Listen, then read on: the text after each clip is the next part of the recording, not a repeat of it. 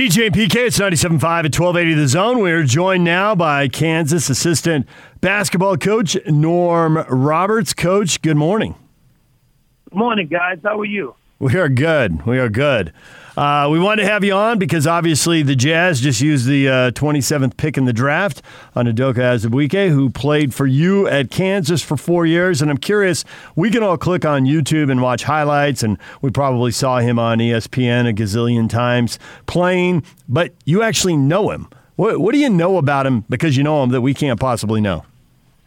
Well, he's a great, great kid. I say kid, but he's a great, great man and a great person. He's a kid that's really had to persevere. A lot of things went on in his life coming over here, not seeing his mom for 8 years, his dad passing away when he was a young man, and those things. So he's had to deal with quite a bit.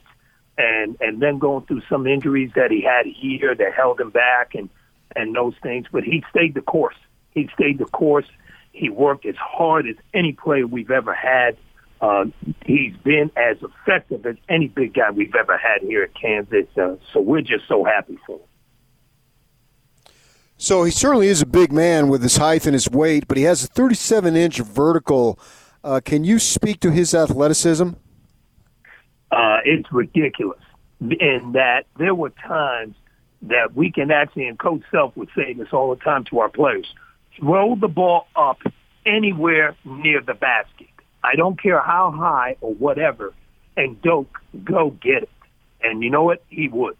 And he caught some lobs he was the best lob catcher in the entire NCAA by far. If that ball is anywhere near the basket, he is going to go get it, be it for a rebound or for a lob. The other thing that he did is he knew he had done a couple of camps, and everybody talked about, well, how can he make the NBA? And all the people told him that, one, he had to be in the best shape of his life, and he had to show that he could run the floor, he had to show he could rebound out of his area, and he had to show that he can play defense and pick-and-roll defense and switch and those things. And that guy worked as hard as I've ever seen a guy work. He lost 30 pounds. He came back in great shape. He got it to the point that even us defensively, we could switch five. And he could go out there and guard a point guard at the end of the shot clock with 10 seconds left and keep him in front. And that's why he was one of the best defensive players in the country, if not the best. A lot of players come into the NBA, and it's an adjustment having to come off the bench and not being the guy, and that's just part of the deal. But a lot of players come into the NBA and know that, well, if I get better, there will be a spot for me because so many guys can shift and you can play so many combination of guys, multiple positions and all that. But this could be a different deal where he's behind Rudy Gobert, so he's not going to win the starting job. How will he adjust to playing 15 minutes a night and probably not playing much more than that? I don't think that would bother him at all because even when he came here, it wasn't guaranteed that he was going to start and play a ton of minutes. I think he understands his role and what his role will be. I think the great thing is he's going to be able to learn from obviously Coach Snyder, but from Rudy. He's going to learn from him and learn how to be a pro and learn how to be effective in the game because him and Rudy are very similar as players in terms of, how they'll defend.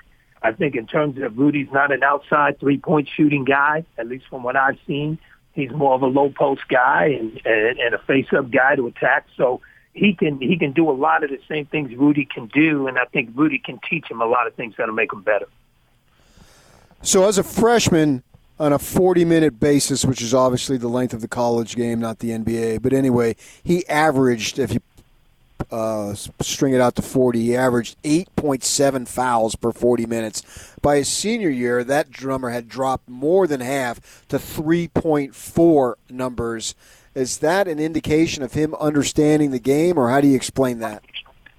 I think you hit it right on the head. I think him understanding the game, him also getting in unbelievable shape, because a lot of those fouls happened because he wasn't in great shape.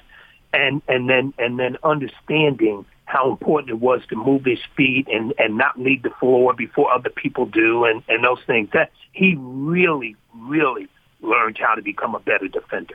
He really did. And that was the whole thing. That's the reason why he didn't play as many minutes early on, because he was constantly, not because we didn't want him out there, it's because he constantly got in foul trouble. And we've got a big guy here this year, Dave McCormick, who's a really good player. And last year, Dave McCormick only played 15 minutes a game. And the reason is because we didn't have to take Udoka out. He stayed out of foul trouble. He was able to play more minutes and those things. So I think it's a combination of him getting in great shape, him learning the game. I think those two together really helped it. Kansas assistant coach Norm Roberts joined us to talk about the Jazz first-round draft pick, Udoka Azubuike, and the 44% free throw shooting kind of jumps out at people, and so does the fact that he only played about 60% of the games because of multiple injuries, mostly his freshman and junior years. Should either one of those things really bother Jazz fans?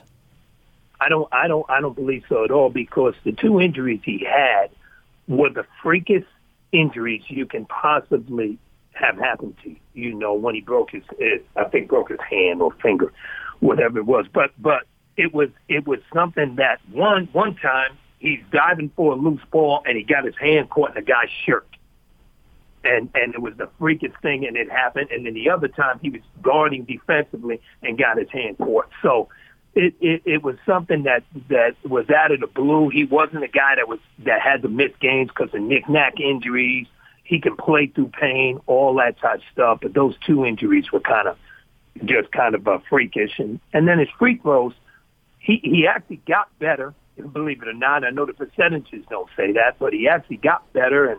And it was one of those things where he is a tireless worker that way. He would get to practice 20 to 30 minutes before, working on it. He'd stay after practice 20, 30 minutes after practice, just shooting free throws, working on it. When me and him did separate shooting away from the team, he'd work on it.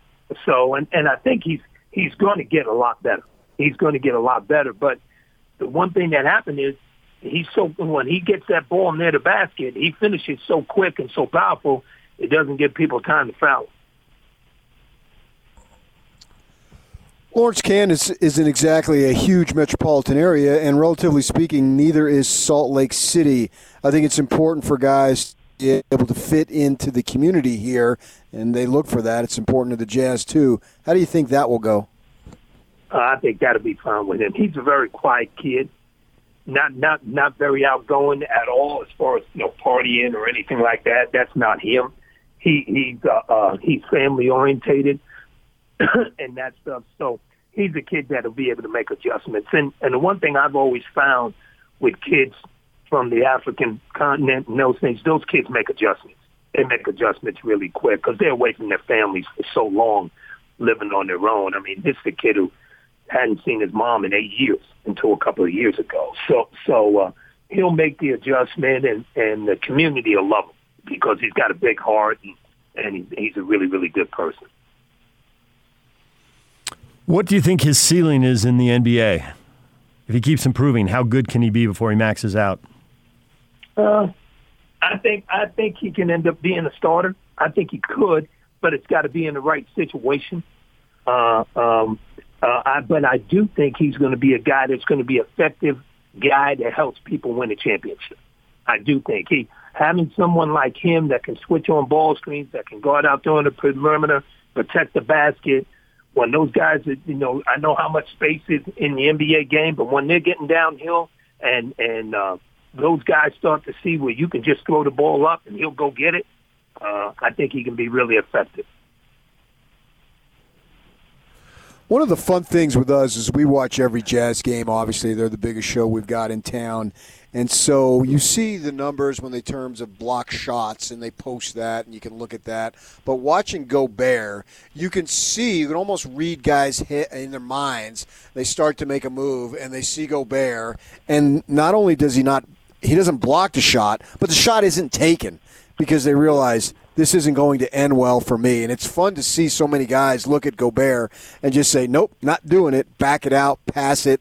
How do you think your player will be able to do that here in terms of guys looking at him and saying, nah, I don't want it because he's going to block the shot? Well, I think obviously he's going to have to prove it on that level, doing it. And that stuff, but I think he will. And the thing about him is he's gotten so much better with his timing. And he actually, block shots better with his offhand, his left hand. And that's so which then keeps him away from having contact a lot of times with guys. So I think he's going to be able to do those same things. I know in our league, and obviously we play in a great league in the Big 12. I mean, teams would constantly say, "Good God, we can't even see the basket. This guy couldn't even see the basket to go score once he gets out there and big and moving his feet and comes over." So I think he'll be able to do some of the same things Rudy does. Well, Coach, we appreciate a few minutes. Thanks for coming on and telling us what you know about Doak. Everybody here is excited for the start of the season, which really isn't that far away now. Exactly. Thank you, guys.